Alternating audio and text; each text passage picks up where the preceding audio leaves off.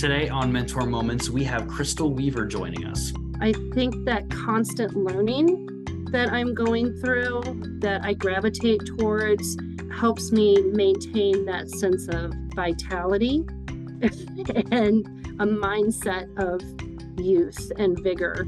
Crystal currently is the director of music therapy at Maryville University. So Crystal, this year, or this episode, this season, we're trying to go a little bit more into like these defining moments in your career and kind of how they seemingly unimportant, maybe moments or events sort of took you to unexpected places. But first, to start off, like tell our listeners a little bit about you. Who are you? Where you work? What do you love about your job? Right. Well, as you said, my name is Crystal Weaver. I am a board certified music therapist. I'm also a certified rehabilitation counselor, and I'm a licensed professional counselor in the state of Missouri. To give you a little bit of educational background on me, I have a bachelor's degree in music therapy from Maryville University. I have a master's degree in rehabilitation counseling with a specialization in music therapy from Maryville University. And I also have another master's degree in health administration from St. Louis University. And currently I am working on my doctorate in educational leadership with an emphasis in higher education administration at Lindenwood University. So my current job this year, I started a new position, and I am the new director of the music therapy program at Maryville University. Before that, I spent 11 years at the St. Louis University Cancer Center, which was a division of the St. Louis University Medical School of Medicine. So even though I had not been fully working in academia, I was working as a clinician that reported to an academic program.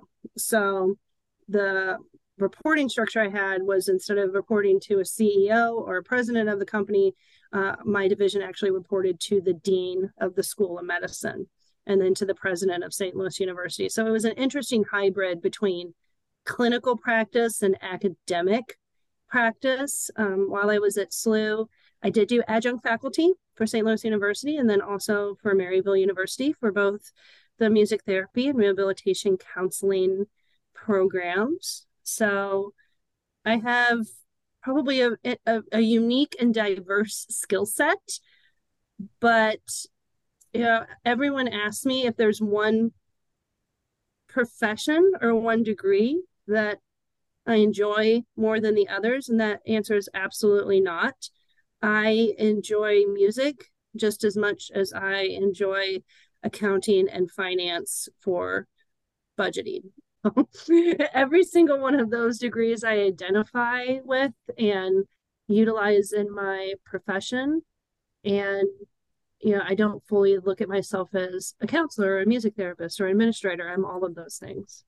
Yeah, I would agree with that. And I was also thinking, in preparing for this interview, you are probably one of the most diverse person, education wise, that we've had. So yeah, we'd love to kind of hear your thoughts and perspectives. So yeah, so kind of shifting gears, moving to like the next question that we talk about. In season 2, we're spending some time talking about career development, and so you gave us a really good I guess timeline of where you're at, just like how your career has like developed. So where do you see yourself on that developmental stage, I suppose? Well, it's interesting. I read that when you sent me that question as like a pre-interview piece, it kind of had these categories of like entry, mid-level, experienced.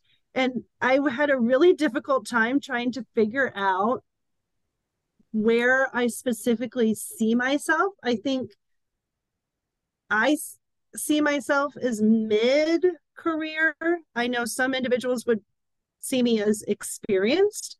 I've been a clinician for almost 20 years, but now that I'm in my 40s, I'm 42 now. Sometimes I still view myself as 21. It's so I have to remind myself that I'm in my mid-career. I always feel like, I have a mental state of, oh yes, I am an adult with children. And, and then I think about how long I've been in, the healthcare industry and educational industries. I'm like, oh, it has been, almost 20 years. Wow, I'm actually, I have more experienced. I have, more knowledge. I think the reason that I don't necessarily always feel that way is because I really do enjoy developing new skill sets. And it's not that I want to completely abandon something that I've already learned or a skill set that I've already developed. But the more skill sets I develop, the more I recognize how intertwined they are, how they can complement each other, how music therapy interventions can complement counseling theories, can complement how we pay for those sessions through insurance and third-party vendors. And so I think that constant learning that I'm going through, that I gravitate towards, helps me maintain that sense of vitality and a mindset of youth and vigor, even though I'm now recognizing that I'm advancing in my career. So, yeah, I love that answer. And I just love for our listeners to really get a sense of where they're at and how maybe they evaluate where they're at and what's next, and then sort of again hear that from our listeners. And I hope our listeners can take from you just your zest for learning and always wanting to sort of develop, and then seeing how you integrate everything that you are doing. So I think that's something to be commended. Yeah, I'm taking a class right now for my doctorate degree at Lindenwood that's on American education and looking at different educational pioneers. Many of them I had never even heard of before. One of them was Alfie Kohn, and what was so interesting, I just wrote a paper on Alfie Kohn, was that he had this theory of student-directed learning. And what I was able to bring to the class was that there was a significant overlap between his teachings as an educational pioneer and in that environment with person-centered therapy and Carl Rogers. Yes. That's great. Yes. For those that can't see, Dr. Keener has a bunch of books and he's showing them to us right And now. so I don't know if Dr. Keener agrees, but I saw a lot of overlap with person-centered therapy and positive psychology. And I don't know if I would have necessarily made those connections or had those insights if I didn't have that skill set as a licensed professional counselor. So, then that's a really good example of the more I learn, the more I realize that there's so many interconnections between pieces. He has an autograph. Did you have an autograph too? Yeah. I might have to borrow those. I just wrote it. I'll have to forward you my paper I wrote on him and see if you agree with my perspectives on the theoretical overlap. Yeah, I first came in to know him in early childhood and in sort of his views on early child education and sort of development that way. So yeah, I'd love to chat more. So. I was just about to say, Dr. Keener's like geeking out over there. Like, oh, that's so funny. I got to see him in person. I mean, a friend of mine gave me this autograph, but I saw him in person back in my early childhood days. Yeah. When he was then presenting. I also a part of another report I did was on Jean Piaget, which, as rehabilitation counselors, we really understand that theory of development, but looking at it from that educational lens. And then also I was able, recognizing that specific music therapy interventions are tailored to an individual's developmental stage with Piaget. So knowing when an individual is in a pre-operational stage, they not only have concrete thinking, but that's also when beat competency occurs and an individual can start holding a steady beat. And that's why you can see your 2-year-old child or your 3-year-old niece and nephew actually moving to music in a synchronized time. So, and that's when I really get excited, is when seeing the overlap of all of those disciplines come together. So, yeah. I mean, this might be a hard question to answer. I don't know, but like, do you think that if you weren't so focused on like that lifelong learning piece, do you feel like there's a possibility that you would feel bored or like stagnant, or like maybe your answer would be different, like, oh, I feel like I'd be later in like my career development? I think so. I tell individuals, I don't think that I'm smarter than other individuals. I think I'm just probably more informed on very specific subject matters. If you ask someone in my family or you ask my husband, would Crystal get bored if she wasn't doing some type of active learning? They would say probably absolutely yes. My brother made a joke just recently with my father, and I did think it was funny. He goes, there's some people that get a bachelor's degree. There's some people that go to get their master's degree. There's some people that go to medical school and become a doctor. And then there's Crystal. Like, and so, but yeah, it is, it is a hobby. I kind of had someone there was a thing for career development, for vocational development, where they said, like, okay, if you won the lottery and you had $500 million and you didn't have to work for the rest of your life to get an income, what would you do with your time? And whatever you answered was kind of like a gateway question to that's what you should do for your career. So, if you were like, oh, I would repair, classical cars. And it's like, well, then maybe you want to, explore being a mechanic for your career, or maybe, and so taking away that income piece. And so when I was asked that question by a guidance counselor, I said, oh, I would audit classes in colleges for the rest of my life. So, yeah. And it's interesting. I haven't sacrificed a career to go to school, and so I do recognize the time that takes to work full time. There was one time and I do not recommend this for everyone. I was working full time at the St. Louis University Cancer Center. I was teaching on adjunct faculty for both SLU and Maryville. I had a 5-year-old. I was in school to get a master's in health administration, and I was pregnant. And that was probably me pushing it to the maximum that I possibly could. So yeah, that was having a very full schedule. But the benefit of some of the places that I've worked, St. Louis University, BJC, even Maryville, is they have amazing tuition remission programs.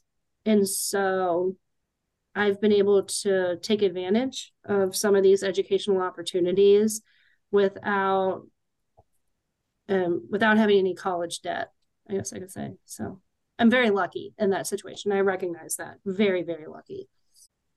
Well, Crystal, you sort of, again, you're giving us a picture of kind of who you are, but let's maybe dig a little bit deeper. Can you share any moments throughout your career that were particularly impactful to you, and then what did you learn from those events? So, well, impactful moments.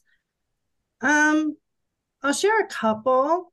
One, and kind of one that goes with the theme that we're talking about. I actually had a very impactful moment from Dr. Bob Bernalino. I don't expect him to remember this if he listens to this podcast, but he was my advisor when I was getting my graduate degree in rehabilitation counseling. And I was going through that typical advising experience where we're choosing classes and figuring out when I want to, what nights I'm going to be there, and, all those logistical things.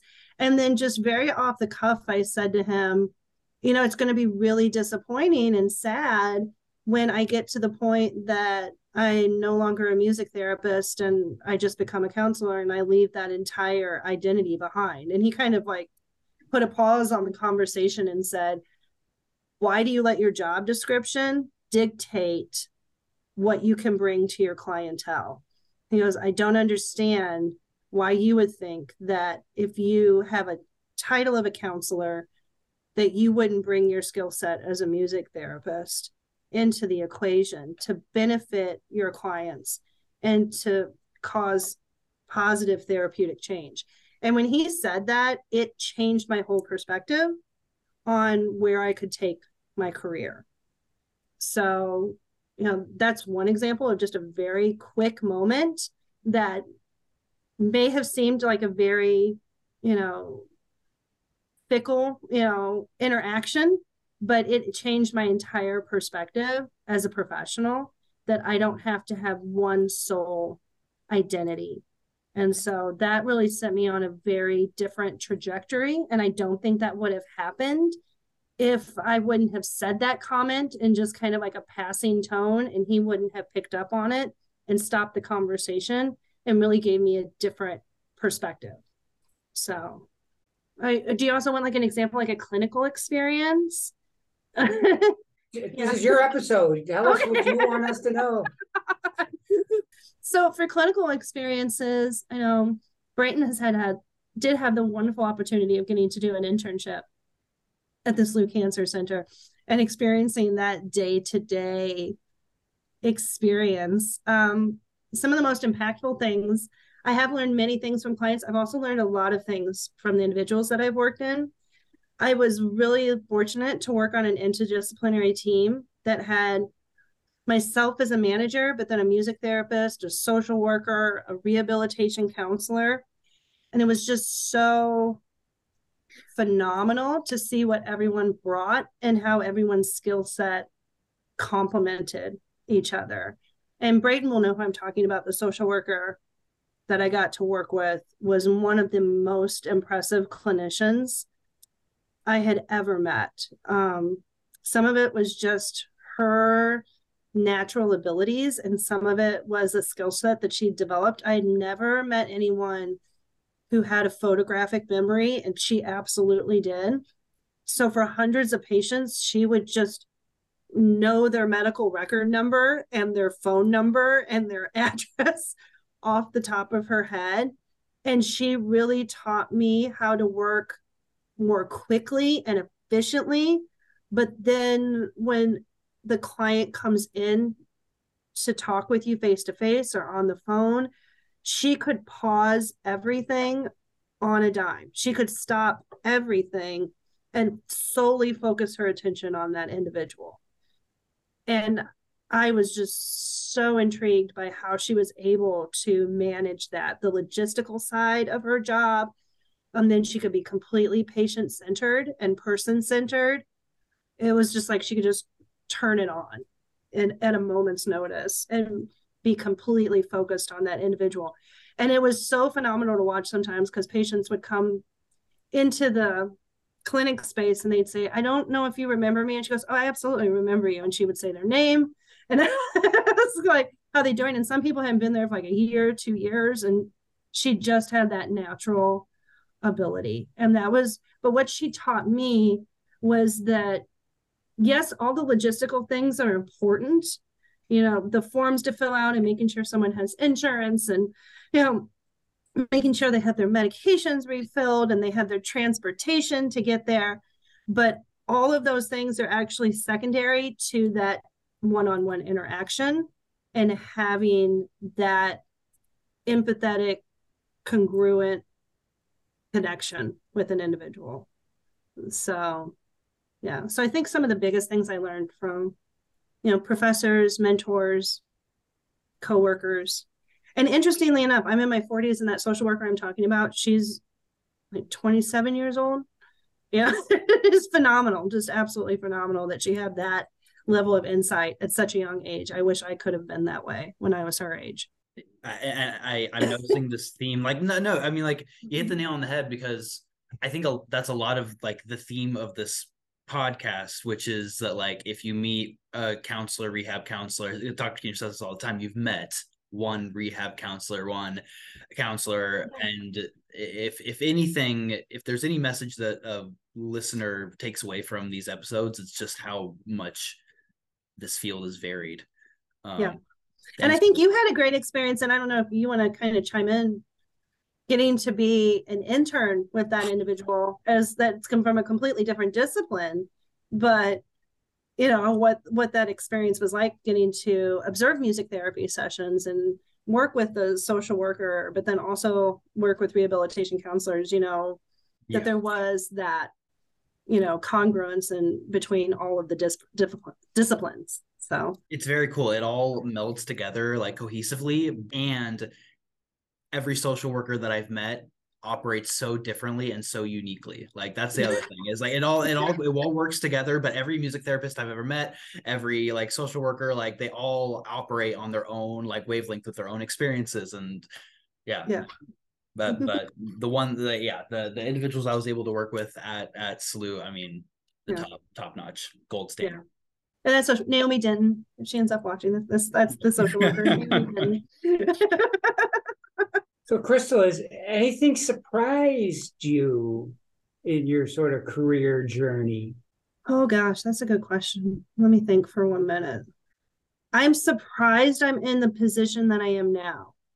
If you would have asked me a year and a half ago where I saw myself, I would have told you that I would still be working in a inpatient hospital clinic setting, in some type of administrative role, but also with direct patient contact. If you would have, asked me like, oh, in like a year from now, 2 years from now, do you see yourself moving full-time into an academic environment, into a director position at your alma mater? I'd say probably not. That I really did not entertain that idea. But I did have a colleague that when the position became available, had a conversation with me and said, would you ever consider thinking about this? And she really changed my perspective. I don't think she changed my perspective. She just opened me up to a new possibility that I had not entertained for myself.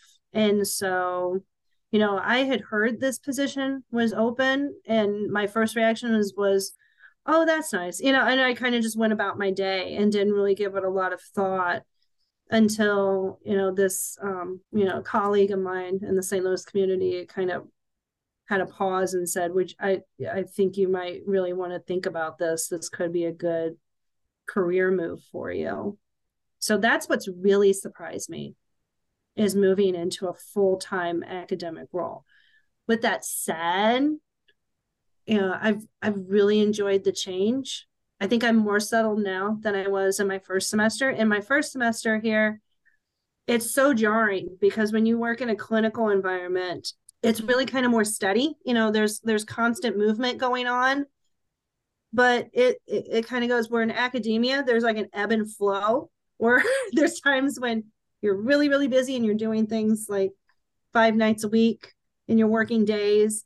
And then you have a little bit more of a lull, and then it picks back up. And so it's kind of being a little bit more on a roller coaster than just being on the lazy river in the theme park, and so just getting the rhythm down and the scheduling down was the biggest change for me.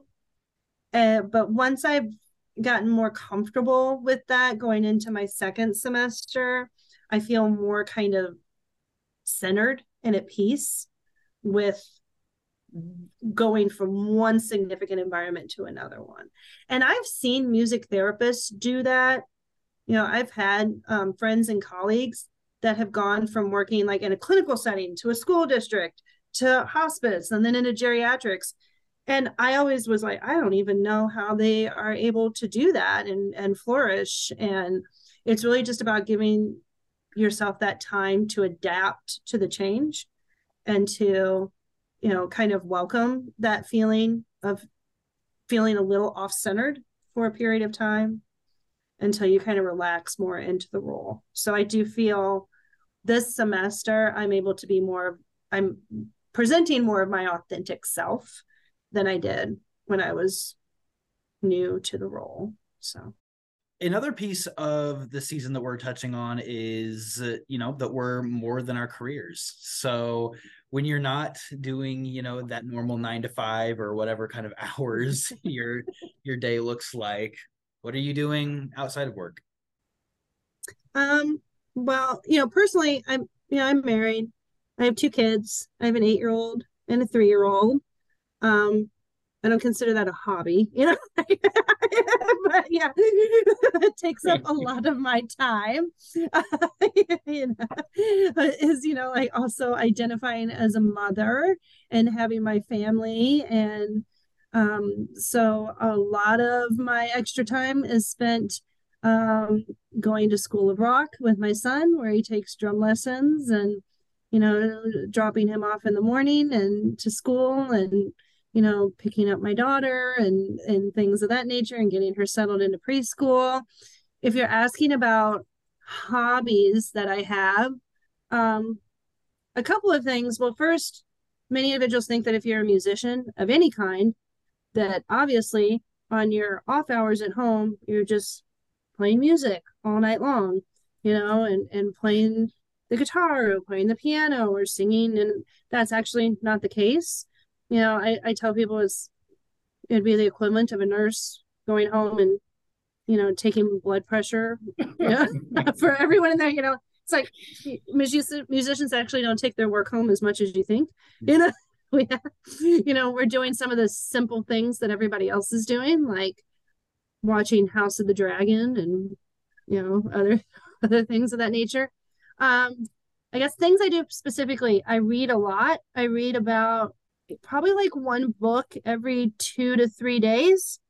I really enjoy science fiction, which is interesting. I think I like that genre because it's very removed from anything that I am thinking about during the day. So I was really, really excited when the first Dune movie came out, and then really let down because I don't think anybody's going to make a movie. There was a 1980s version. There's this version that's going to be great. The best version I ever saw was on the Science Fiction Network. They did a 6-hour miniseries with like James McAvoy and William Hurt, ironically enough. And I think that was the best interpretation of that science fiction novel. But I love the Dune series. Did you read Dune in 2 to 3 days?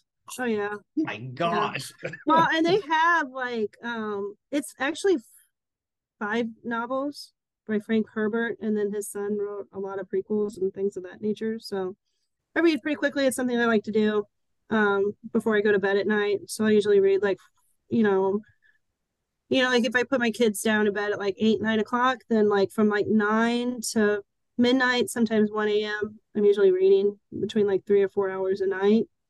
My husband's had to tell me before, like, you really probably need to go to bed now, but, and then the other thing I do that I really enjoy, which Brayton will probably know, is I love talking. That is a hobby and an art form that I don't think is completely appreciated, is getting together with your friends, and there is an art to telling entertaining stories that have a natural progression and a flow and a punchline. And can you take something that was funny at 30 minutes ago from a conversation and loop it back in? I think Brayton's gotten to see kind of that at its height when we have lunch breaks. That group that I worked with, we all seem to have that same hobby and really enjoyed that art form of storytelling and kind of bouncing off each other's. So one of my hobbies is actually talking. And it's true, right? It's an art, it's a form of entertainment, of listening to somebody else tell some fabulous story or just viewpoint that they have, and then you doing it for them. And it is an amazing stress reliever during your lunch break during the day. So Crystal, tell us about, you just gave us a great picture of your life, so you might not have time for volunteer activities, but just sort of the importance of maybe giving back to the profession, whether it's a professional organization or just, one-time kind of volunteer things. Yeah, I actually have time to do a couple of volunteer things. So one thing that I've done, this will be my second year doing it. I'm actually on the curriculum review committee for the Francis House School District, where we meet once a month. And they have different individuals from the community, and I represent a region of the Francis House School District. and read through different curriculums that they're proposing for K through 12 schools and vote on whether or not that gets moved to the board to be approved. That committee also focuses on approving textbooks for the school district, and then other learning initiatives. One thing that really excited me, that we just had our meeting a couple weeks ago, where they were talking about adopting curriculums that are solely focused on social behavioral development. So in addition to, geometry and, English and writing and science and social studies curriculums, they're working on adopting a curriculum just for K through 12 social emotional development. So that I got to probably contribute a little bit more than some of the other curriculum meetings, that I felt I had a little bit more of a skill set. So that is one thing I do as a volunteer. I also am on an advisory board for the Cancer Support Community, which is an amazing nonprofit organization that provides free support services, including support groups, individual counseling, like dietitian services, music therapy services for all individuals in the St. Louis area who have a cancer diagnosis. So I really, really enjoy getting to do that as well. So I wish I had more time, but Sure. I'm hoping that, does a little bit. Yeah. So. Well, we're at the point of our podcast episode where, we like to give the mic over to our guest and give the opportunity to share like a piece of knowledge, tip, anything that you'd like to share to our listeners as your mentor moment. I would say, for any individuals that, want to have any longevity whatsoever in any type of helping profession, whether that's a counselor, vocational rehabilitation counseling, education, anything where you are of service to other individuals, really, while you put your all into that, while you're there and you concentrate on those individuals that you are providing those services to really, really have moments throughout your day where you are experiencing joy, not just pleasure. I like shopping and chocolate cake just like everybody else, but there's times where I really want to experience joy. And the way that I have cultivated that for my career is to always have a work family, to have a cohort that I can be my genuine self, that I can be self-deprecating, that I can laugh with, that I can easily admit mistakes or issues that I'm having and not feel that I'm in a place of judgment.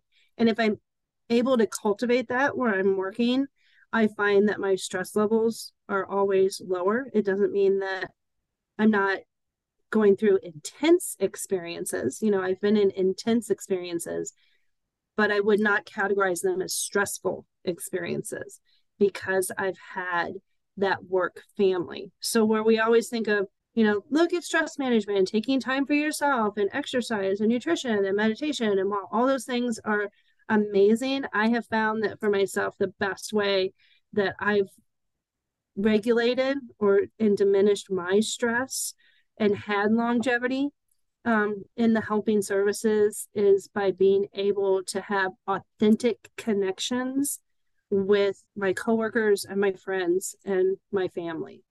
Krista, I don't think we could have ended the episode any better than that.